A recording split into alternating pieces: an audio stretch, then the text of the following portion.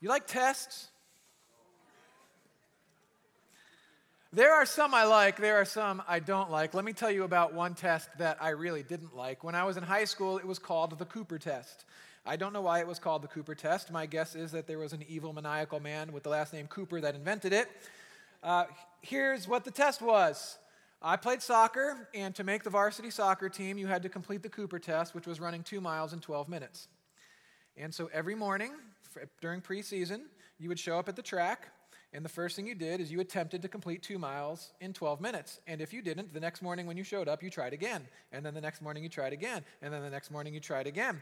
And I hated the Cooper test. I am not a good distance runner at all. I can sprint all day long if you give me short little breaks. But for whatever reason, if you ask me to run long distances, my brain goes into mental shutdown mode. For those of you that run cross country or run marathons, I have no idea how you do it. You are much mentally stronger than I am.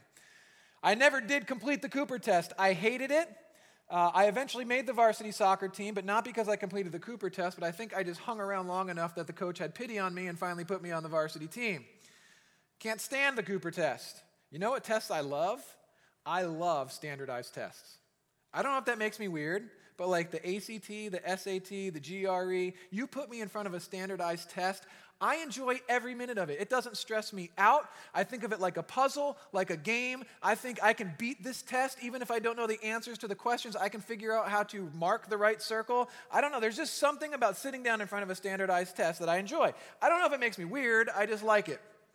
There are some tests I like, some tests I don't like. The reason I'm even talking about tests is that we are in a series where we are methodically working through the book of 1 John. And it has been suggested several weekends now that John is providing for us essentially 3 tests for us to go through or to think about. It's the theological test, the social test, and the moral test. And there's a chance that if you've been sitting through this series so far that you're thinking to yourself, I really don't like tests, and I really don't want to sit through a whole series of tests, because it can feel like what this series might be suggesting to you is we're going to continually every weekend ask you to pass these tests, and if you're not passing this test, you're just not a good Christian. And it could feel very judgmental if you take it that way. That's not what's going on in 1 John. Then that's not even the intention of the series, obviously, if we're trying to communicate well what's going on in 1 John. I want to suggest to you that these tests, these themes that we see woven through the letter of 1 John are actually really good things, really helpful things. They bring clarity. They bring clarity to things that are really important for us. Things like, what is Christianity, and am I a Christian? Like, at the end of the day, what is all of this all about? Like, what is this? What are we doing? What makes it Christian? What makes you a Christian? Is it just being here? Right? I'm not sure we always have abundant clarity on what Christianity is or what being a Christian is. The waters can get really muddy. Have you ever seen somebody rant on Facebook? You know, like they have a bad day at work, and so they go home and they rant about their boss, which, by the way, is a really bad idea. Your boss has Facebook too. You know, we all know that's a public forum, right? Facebook and Twitter and Instagram. Well, every once in a while, I see a rant about Christianity. And I read them. I actually enjoy reading them because I read them and I try to imagine, okay, what caused this person to sit down at their computer and write all of this? Something happened. And then I read through the content, and I'm reading through this rant that I was reading a few days ago. And I would actually say that about a half of what this person was saying I agreed with. But it was also abundantly clear to me that this person was really angry. So it made me wonder, like, what happened that made this person so mad? And then there was a third thing I was thinking when I was reading this rant, and it was, this person is targeting Christianity, but they don't really understand what Christianity is. They were targeting something, and they thought it was Christianity, but they weren't hitting the right target. They were angry about something. They were trying to pick apart something, but what they were picking apart is not Christianity. It's not the message that has been passed along to us from the very beginning. It was something. It just wasn't Christianity. And I'm not always really sure that we have abundant clarity on what Christianity is and what it means to be a Christian. So to that extent, this series, I hope, is really helpful. It's also really helpful if you're new to the faith, if you're new around Christ Community Church. Maybe you're here and this is your first weekend here, or someone dragged you here and you're just trying to figure it all out. And to get some real clarity on what is all of this is really helpful. It's also really helpful if you're young, if you're middle school or high school or young in your college years, and you're still trying to work this all out and figure out, what is this? Do I believe it? What is Christianity? What does it mean to follow Jesus? Right? Am I a Christian just because my parents were? The obvious answer is no. Right? Like I tell my kids all the time, listen, you're not a Christian just because daddy's a pastor or daddy's a Christian. You have to learn these things, embrace and follow Jesus for yourself. And so all of this is really helpful to get clarity. So in 1 John, we see these three tests. We see the theological test. We see the social test, which is really asking this question. And the social test is all about love. Am I able and willing to love other people? Even people that mistreat me, right? The theological test is all about who was Jesus, what did he do, what did he teach, and why does it matter? And then the moral test is, if you watched my life, do I do things on purpose because of God's revelation to me and his Spirit living on the inside of me? Would you be able to tell I was following Jesus just by watching my life? The moral test. We get all of these things, and this series is hopefully bringing some clarity to these things. And so we have these themes, we have these tests in 1 John, but you know what we haven't done yet? We haven't answered the question together, why is John writing this letter in the first place? Right? There's this group of believers. John's writing a letter to them, and he's writing for a certain reason. This is a real group of people in real history, and he's writing a real letter to them. So there's something going on, and we haven't yet drilled down into what that certain something is. There's a problem that John is addressing. And right now, I'm going to admit on the front end that I'm about to possibly bore you for 4 or 5 minutes, okay?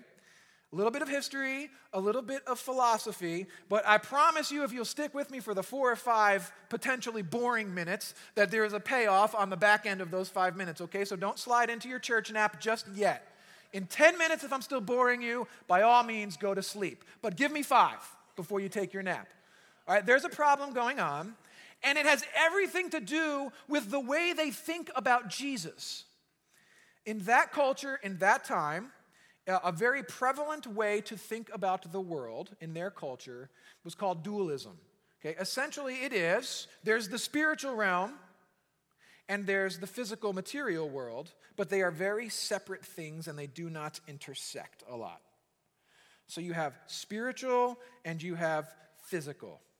And this affected the way that they thought about Jesus. Who was Jesus and what did he do? Because you think about this, when we recite creeds or we sing songs or you look at the revelation of this message that's been passed to us, it talks about Jesus being both divine, the eternal Son of God, and coming and taking on human flesh.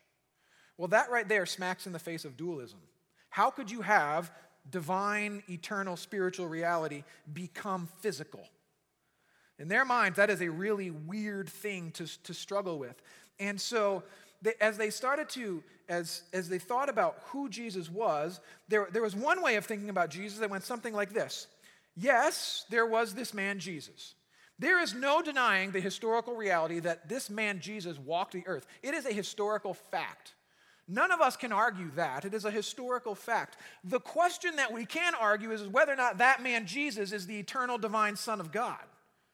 That's what we have to figure out. But there's no denying that this man Jesus walked the earth. And so as they think about Jesus and what he did, they would say, okay, there was this man Jesus, physical reality, humanity, but he wasn't the eternal Son of God, divine. There is the spirit of Messiah, the spirit of the eternal Christ, who would perhaps visit him every once in a while to enable him to do certain things, but they are two very different things. Because the spiritual and the physical cannot be one thing in their mind. So they separate human Jesus from divine Jesus. Well, when you do that, you have a completely different Jesus. And so this kind of thinking is in the church, and there's a group of people that are causing problems. They have a destructive view of Jesus because their view of Jesus is not the right view of Jesus. And not only are they causing problems, but they're now leaving the church. They're removing themselves from the Christian community, and they're trying to convince other people to come with them. So these people are causing a problem. Now, we're going to jump into 1 John chapter 2. And I give you that history lesson and a little bit of philosophy here to explain to you what's going on then.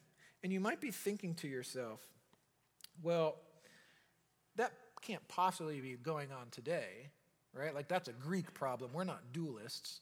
And what I want to say is, yeah, I'm not so sure we don't struggle with these very same things today. So I'm going to see if I can make that case. We're picking this up in 1 John chapter 2, verse 18. If you are a rabid note taker and you are super attentive, you might have noticed that we skipped 3 verses between where we ended last weekend and where we're picking up this weekend. That is because those 3 verses were recently preached, and so we're taking the opportunity to just kind of jump right over them to start at verse 18. In a recent series called The Fight, week 2 of that series, Jameson preached a message on those verses 15, 16, and 17. So we're going to skip over that and jump in at verse 18. So let me read this, and you can follow along in your Bible or on the screens. And as I read it, I'm going to insert my questions and commentary, because it can be a little bit confusing what we're about to read. All right, here we go. 1 John chapter 2, verse 18. Dear children, this is the last hour. Last hour of what? And as you have heard that the Antichrist is coming. Boo! Antichrist. Oh, right? Like, we're not even really sure what that is, but it sounds scary. All right, so the Antichrist is coming. Even now, many Antichrists have come. Holy cow, there's a lot of them? This is how we know it's the last hour. They went out from us, but they didn't really belong to us, for if they had belonged to us, they would have remained with us, but their going showed that none of them belonged to us. That's delightfully circular reasoning, isn't it? It's like, they were here, but now they're gone, but they were never really here because they left. Verse 20. But you have an anointing from the Holy One. I do? And all of you know the truth. I don't write to you because you don't know the truth, but because you do know it, and because no lie comes from the truth. Who is the liar? It's whoever denies that Jesus is the Christ. Such a person is the Antichrist, denying the Father and the Son. No one who denies the Son has the Father. Whoever acknowledges the Son has the Father also. As for you, see that what you have heard from the beginning remains in you. All right, so what did I hear from the beginning? If it does, you also will remain in the Son and in the Father, and this is what he promised us, eternal life. I'm writing these things to you about those who are trying to lead you astray. As for you, the anointing you received from him remains in you, and you don't need anyone to teach you. Then what's up with all of the teaching and preaching at church? But as his anointing teaches you about all things, and as that anointing is real, not counterfeit, just as it has taught you, remain in him. All right, let's see if we can make some sense of this. Now, there's a problem. The problem is, if you were listening at all, these antichrists. There's something about these antichrists, and they're causing a problem and potentially leading people astray. In their way of thinking, they had some ideas about the Antichrist, singular, mainly some kind of political, social figure, person, that in the last times when God is going to consummate everything, God established things back to the order of the way they should be in humanity, that there would be this person that would be anti-God, that he would push against the things of God in society and humanity. So they had this conception of one person, but then John says, it's not just one. Right now, there's lots of them running around, and they're in among you, and now they're leaving, and they're trying to lead some of you astray. And so the problem here is, there's an antichrist problem. You say, well, that sounds like something else. And what I want to suggest to you is we have an antichrist problem today. We're just not always aware of it. Let's look at how there's a few verses here that help us see what he wants to say about the antichrist. Verses 19 and then verses 22 through 23. They went out from us, but they did not really belong to us. For if they had belonged to us, they would have remained with us. But their going showed that none of them belonged to us. So in other words, they weren't really a part of us in the first place. And then verses 22 and 23. Who's the liar? It's whoever denies that Jesus is the Christ, the eternal Messiah. Such a person is the Antichrist, denying the Father and the Son. No one who denies the Son has the Father, and whoever acknowledges the Son has the Father also. So John is establishing the problem. He's not mincing words here. And he's exposing the fact that the way we think about Jesus is really, really important. This isn't just make it up as you go. Whatever's good for you is good for you, and whatever's good for you is good for you. John is saying, Jesus is a certain something. He is divine, he was man, he came, he did, he spoke. You can't just make it up as you go. And it's really important to have abundant clarity on this message that has been passed along to us from the very beginning. Because there is really bad thinking and teaching going on all over the place about who Jesus is and whether or not he matters and how that matters to your life. There is all kind of antichrist thought, thinking, teaching going on, and it's not just happening back then in the first 200 centuries AD, it happens today, now, in 2014. Let me give you a few examples. One example would be Jesus is just a good role model, right? You hear people say this, right? Like, yeah, I believe Jesus was here, and he taught good things. You know, I like the whole treat others how you want to be treated. So Jesus is a good role model. He was a good moral teacher, and he's a great example to follow. And so if you find comfort in that, if you find that that gives direction to your life, then that is great for you, wonderful for you. What's going on when you reduce Jesus to that? You're completely denying that he's the eternal Son of God. You're completely dismissing what it means that God would come, enter humanity, suffer and die. How absurd that the eternal God would come and suffer, enter humanity and die, and then raise back to life. You're just going to dismiss all of that as if it never happened or think about it. You can't just reduce Jesus to man. See, we do the same thing they did back then, right? I'm gonna not put together his divinity and his humanity. I'm just going to separate the two and just recognize his humanity and say, if you want to follow him, go ahead. He's a great example. They struggled with this stuff back when John was writing this letter. You know, I told you that they thought Jesus was just a man and the Spirit of the Christ would come upon him, but they were two separate things. Because in their minds, they thought this way. If Jesus suffered, then he wasn't divine. Because there's no way that God can suffer. And if he was divine, then he couldn't suffer. So they would say it both ways. They had a really hard time reconciling like this whole like eternal God, divine, coming, entering humanity, suffering and dying, right? And if we would all admit it, it's a very complex thing that you can't fully wrap your mind around, but you also can't dismiss it and think of Jesus however you want to think about him. All right, so some people will just put Jesus in the good role model camp, just acknowledging his humanity but not his divinity.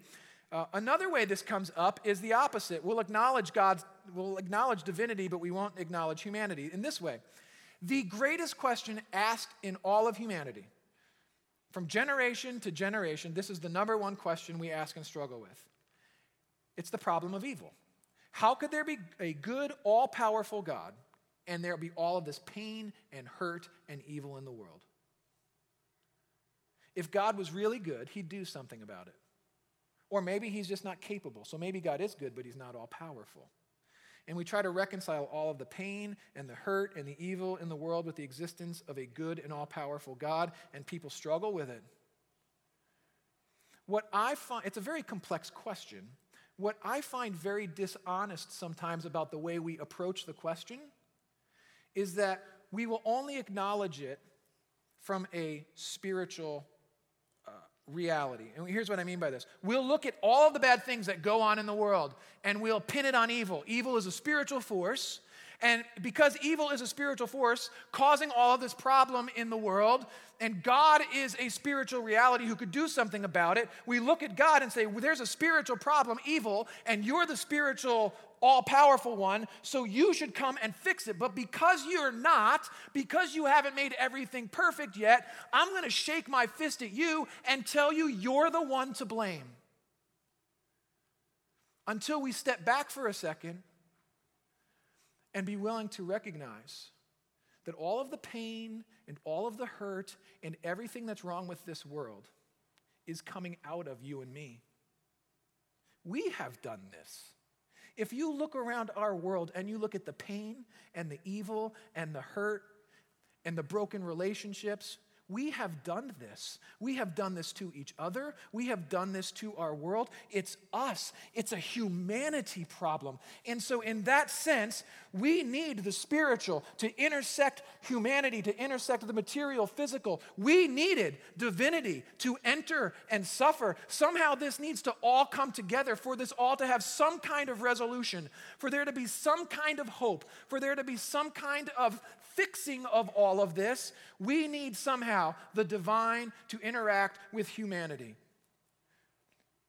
But it starts with us recognizing that it's us. The pain and the hurt's coming out of us. The things that come out of my mouth that hurt other people, the things I do that hurt other people that I wish I could take back, it's coming out of me. And it's coming out of you. It's us collectively. We can't just shake our fist at God and tell God he's the one that's to blame. The cross of Jesus Christ is the only thing that addresses the root cause of our problem. Period. When we separate these things, here's the last way that we do this whole dualism thing where we want to separate divinity and humanity. You ever see the movie Talladega Nights? Where Will Ferrell is saying grace over his meal.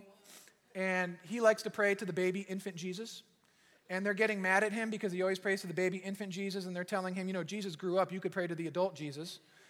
And he says, I like the Christmas Jesus better. He's cuddly and he's an infant. And so they're having this ridiculous conversation about should you pray to the baby Jesus or the adult Jesus. And that whole scene, it's like 6 minutes long. It's really blasphemous. But the reason that those of us that have watched that movie find that 6 minutes really funny, because anything that's really funny is really grounded in something that's really, really true. And you're watching those 6 minutes, and you're laughing because it's completely absurd. And here's why it's completely absurd.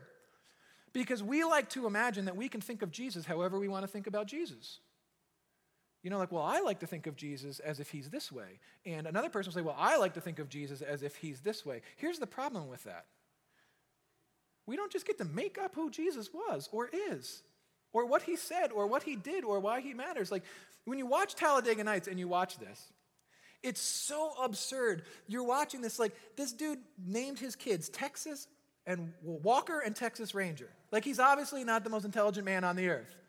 And his friend is sitting there and he says, I like to think of Jesus as wearing a tuxedo t-shirt, as if to say, I'm formal, but I also like to party. It's completely absurd, and you're watching this movie and you're laughing and you're thinking to yourself, you people are way too stupid to be the ones that get to decide who Jesus is. But it's really not that much more absurd that in our culture, we have these kinds of conversations like this. My opinion about who Jesus is or who God is just as valid as someone else's? I don't think so. I don't think we get to make it up as we go along. I don't even think my viewpoint is more valid simply because they put me on a stage and put a microphone on my head. This is the message, the revelation that has been passed along to us from the very beginning. We have been told who Jesus is and what he did and what he taught and why that matters. This is the message that has been passed along to us from the beginning. Some people have asked me, Ferris, you have not preached in like 3 months. What the heck have you been doing? And the answer, one of the answers to that is that I've been working on helping you get ready for Easter. I've been working on a project called the Lent Experience. Ash Wednesday is this coming Wednesday. That kicks off a season called Lent, which is a season that leads into Easter. Just like what Advent is to Christmas, Lent is to Easter. And Lent is a whole season of the year to drill back down into the basics. Who Jesus is, what's really going on the inside of me, a true reflection of of my sin issues. What's really going on in here, and how has Jesus addressed those, and why the crucifixion and the resurrection that we will celebrate on Good Friday and Easter Sunday is so very, very central to our lives, and how this all works together. And so I've been working on this. It's completely an online experience. It's totally optional. You can check it out when you go home. This journal I'm holding up is available in the resource bookstore. It's just a blank journal. If you choose to do the Lent experience, you can pick it up for $1 to cover the cost of us printing them. But check it out and see if doing something like that might help you regain or gain for the first time some clarity on who Jesus is. There is a section of the Apostles' Creed that I always found very curious. Do you ever say things or sing things in church and you know in the back of your mind that you have no idea what you're singing or saying? I got some uncomfortable chuckles from the ones that are willing to admit it. We just sang a song earlier about bringing forth the royal diadem. Do you have any stinking idea what that means?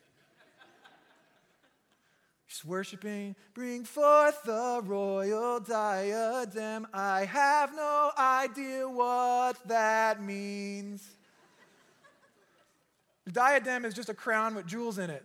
So you're simply saying when you sing that song, I'm recognizing that Jesus is king. He's Lord of my life. I put the crown on him, not me. That's all that's saying. But we sing it over and over again, but we have no idea. There's a phrase in the Apostles' Creed that I wonder if we have any idea why it's important. Let's take a look and see. You ever wonder why it's important that phrase is in there, suffered under Pontius Pilate? Can't you remove that and that still be the same creed? Creeds were written to get some clarity on what this message is that's been passed along to us from the beginning. So this creed, most creeds were written in response to some bad teaching about God and Jesus. And so to get clarity, they would put together these creeds, and then Christians recite them together to continually remind us of the fundamentals of this message that we have received. And I look at all of that, and I get why we need to acknowledge that there's one God, and he made everything, and Jesus Christ is his eternal Son, and that Jesus entered humanity conceived by the Holy Spirit. It was the combination of the spiritual and the physical, born of a virgin, which is a miraculous entry. But then the suffered under Pontius Pilate. Why does that even need to be in there? Because it matters on a very real level. The fact that Jesus entered humanity and suffered, that God came. He's not just looking at us from afar and wringing his hands, wondering how we're going to pull ourselves up by our bootstraps.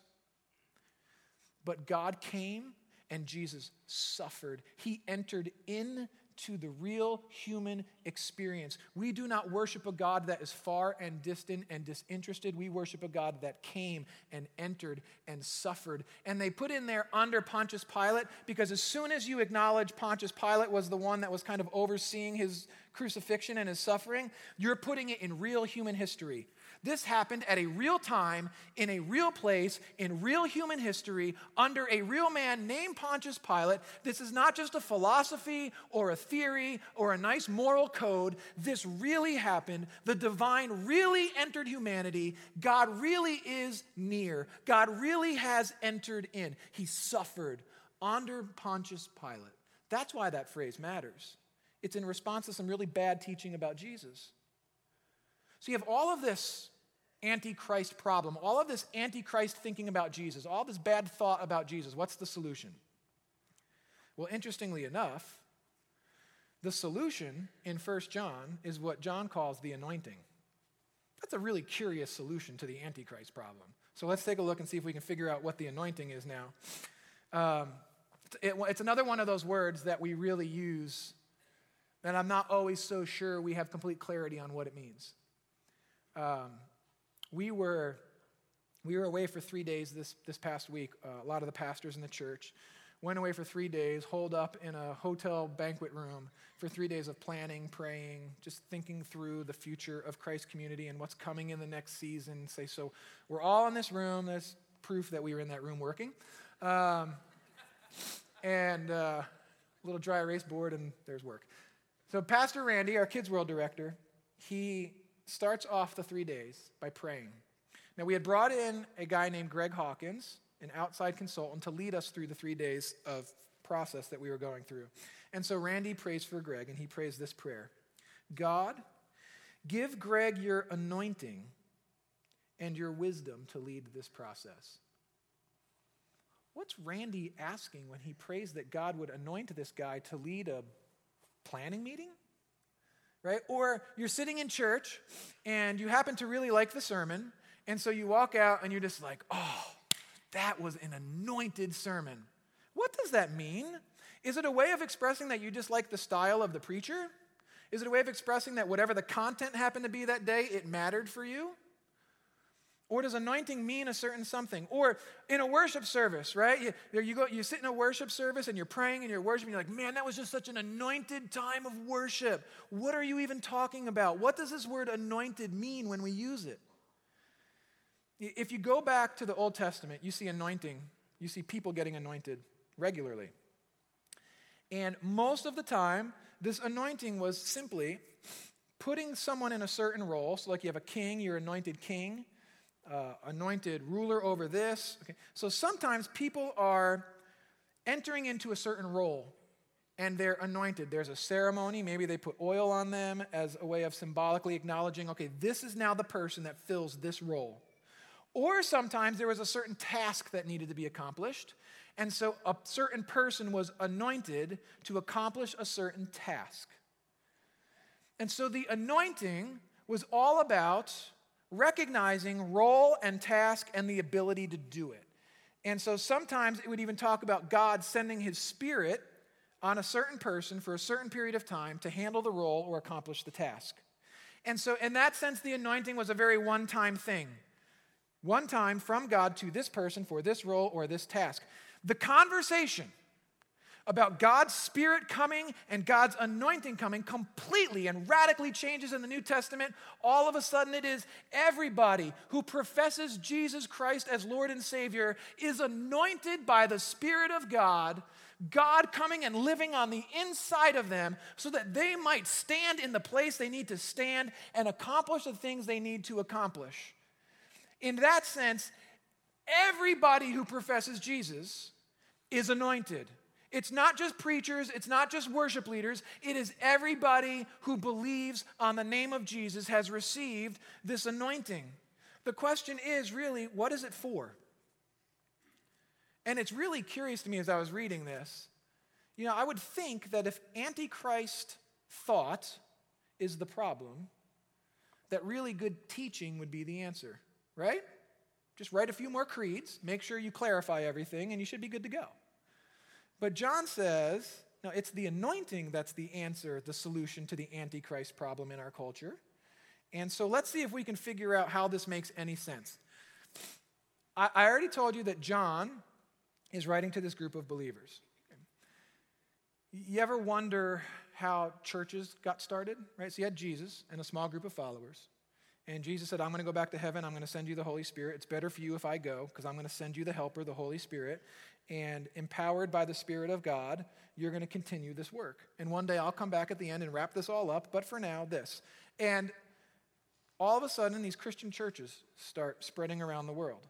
And we kind of know that Paul did a lot of this. Paul wrote a lot of our New Testament, so we talk a lot about Paul. And in the book of Acts, which is right after the Gospels, we actually get historical accounts of Paul moving from city to city and interacting in different cities, starting churches. But we do realize that it wasn't just Paul that was starting churches. John had some influence. John started some churches. And they had the Gospel of John, John's account of the life of Jesus. And so John is writing his letter to a group of people that John has significantly influenced. And so there is a very distinct relationship between what you read in the Gospel of John and the kinds of things you see John talking about in his letters. It's almost as if you have this group of people that have come to know Jesus through John's presentation of Jesus in the Gospel of John, but they're thinking about what they see in that gospel in some weird ways, and so John's trying to fix it. That would be a very basic explanation of the relationship. So, what we're going to do here to try to figure out the anointing is we're going to go back and forth between 1 John and the Gospel of John, mainly to demonstrate to you the relationship between the two. Very specifically, the Gospel of John, chapters 14, 15, and 16. If you read those three chapters, John 14, 15, and 16, Read those 3 chapters in the gospel, then go read the letter of 1 John, and you will go, whoa. You will immediately see the relationship between the two. Talking about the anointing, the role of the Holy Spirit in our lives, when it comes to fighting against antichrist sentiment in our culture, let's take a look at this, all right? So we're going to do this 3 times. 1 John, then I'm going to go to the gospel. Then 1 John, the gospel. 1 John, the gospel. I will offer no commentary. You need to engage your minds right now, and you need to start connecting the dots. I'm not going to do it for you, all right? So 1 John chapter 2, verses 20 and 21. But you have an anointing from the Holy One, and all of you know the truth. I do not write to you because you don't know the truth, but because you do know it, and because no lie comes from the truth. All right? Now to the Gospel of John. If you love me, keep my commands. And I will ask the Father, and he will give you another advocate, the Holy Spirit, in some translations called the Helper, or the Counselor, to help you and be with you forever, the Spirit of truth. The world cannot accept him because it neither sees him nor knows him, but you know him, for he lives with you and will be in you. All this I have spoken while still with you, but the advocate, the Holy Spirit, whom the Father will send in my name, will teach you all things and remind you of everything I have said to you. And then jumping to chapter 15. When the advocate comes, whom I will send to you from the Father, the Spirit of truth who goes out from the Father, he will testify about me. And you also must testify, for you have been with me from the beginning. All this I have told you so that you will not fall away. All right, back to 1 John. 1 John chapter 2, verses 24 and 25.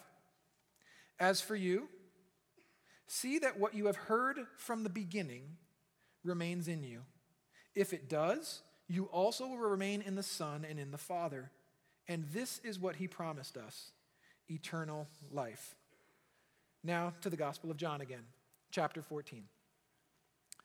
Jesus answered, I am the way and the truth and the life. No one comes to the Father except through me. If you really know me, you'll know my Father as well. From now on, you do know him and have seen him. Philip says, Lord, show us the Father, and that will be enough for us. And Jesus answers, don't you know me, Philip, even after I've been among you such a long time? Anyone who has seen me has seen the Father. How can you say, show us the Father? Don't you believe that I'm in the Father and that the Father is in me? The words I say to you, I don't speak on my own authority. Rather, it's the Father living in me who's doing his work. Believe me when I say that I am in the Father and the Father is in me, or at least believe on the evidence of the works themselves. Now back to 1 John one more time. 1 John chapter 2, verses 26 and 27. I'm writing these things to you about those who are trying to lead you astray. As for you, the anointing you received from him remains in you. You don't need anyone to teach you, but as his anointing teaches you about all things, and as that anointing is real, not counterfeit, just as it has taught you, remain in him. And now back to the gospel one more time. I have much more to say to you, more than you can now bear. But when he, the Spirit of truth, comes, he will guide you into all truth. He'll not speak on his own. He'll speak only what he hears. And he'll tell you what is yet to come. He will glorify me because it is from me that he will receive what he will make known to you. You picking up on the role of the Holy Spirit in our lives? I trust that if you have professed Jesus Christ as Lord and Savior, that Spirit that Jesus promised has anointed you. And that Spirit has a way of course correction, right? You start going off a little crazy tangent, and he's like, come on back this way, right? You start getting fascinated with certain things that people are teaching that are taking you off course from the message that has been passed on to you from the beginning, and the Holy Spirit has a way of going, come on back over here. The Holy Spirit convicts of sin. When you want to go down a certain road, and the enemy's deceiving you a little bit, that's going to have a payday to it, it's the Holy Spirit that goes, don't go there. that is not going to work well for you. It's the Holy Spirit, the anointing that has been invested in us by the Father and the Son, all of them working together. Jesus and I'm in the Father, and the Father's in me, and the Spirit's in me, and Spirit's in you. And all of this talk in John about, in 1 John about remaining and abiding. There is this relationship going on where I am in Christ, and Christ is in me. Remain, abide, trust that the Holy Spirit has been invested in you. And that is the answer to the Antichrist sentiment in our culture.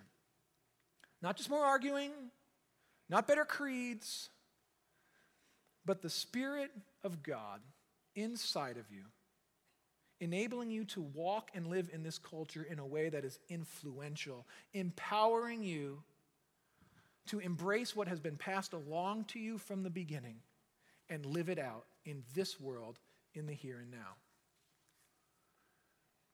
I'll conclude with a quote that I saw on Twitter a few days ago from Rick Warren. You may know Rick Warren. He's the pastor at Saddleback Church in California.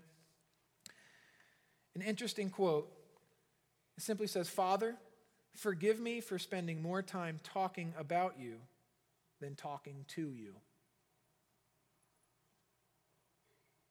He's acknowledging the abiding stuff, the remaining stuff, the relational part of this, the part that I am in Christ and Christ is in me. This isn't just information. This isn't just rhetoric. This isn't just talk. It's real. We can know Jesus, and Jesus be in us, be empowered by the Holy Spirit. The anointing to overcome the spirit of Antichrist in our culture is real. And it's been made available to all of us. And I can't think of a better text or topic to lead us into a time of communion where we're talking about abiding in Jesus, remaining in Jesus, recognizing that God has come. He came, entered humanity, and suffered to bring restoration and hope to all of this. What a great way to lead into communion. And so, campus pastors, I am going to turn this over to you now to lead your congregations in communion and worship. And for the rest of us here, allow me to do the same. We're going to spend about 15 minutes or so in worship and communion and prayer together. I want to offer one thought and then a few instructions. We're all somewhat familiar with the passages of Scripture that talk about the night where Jesus was with his followers, and they're celebrating the Passover meal together. And Jesus holds up the bread and the cup, and he says, "This is my body and this is my blood, and this is about to happen. I'm about to suffer and die, and it's for you." And they didn't fully understand really what he was talking about. And it has established that night, think about this, that night, Jesus with his followers, he established something that you and I join in today. We are living the continuation of this story right now in this room. As we take the bread and the cup, we are remembering that Jesus did in fact come, the eternal Son of God, entered into humanity, suffered, died, resurrected, and it's a game changer. And as we do it, I want to go one step beyond just saying, I remember that it happened. But as you take the bread and you take the cup, I want it to be symbolic for you of the fact that it's not just you are in Christ, but Christ is in you. You're taking it in. You're communing with God. His very presence is here with us, in you, in this room, with us. We celebrate and commune together.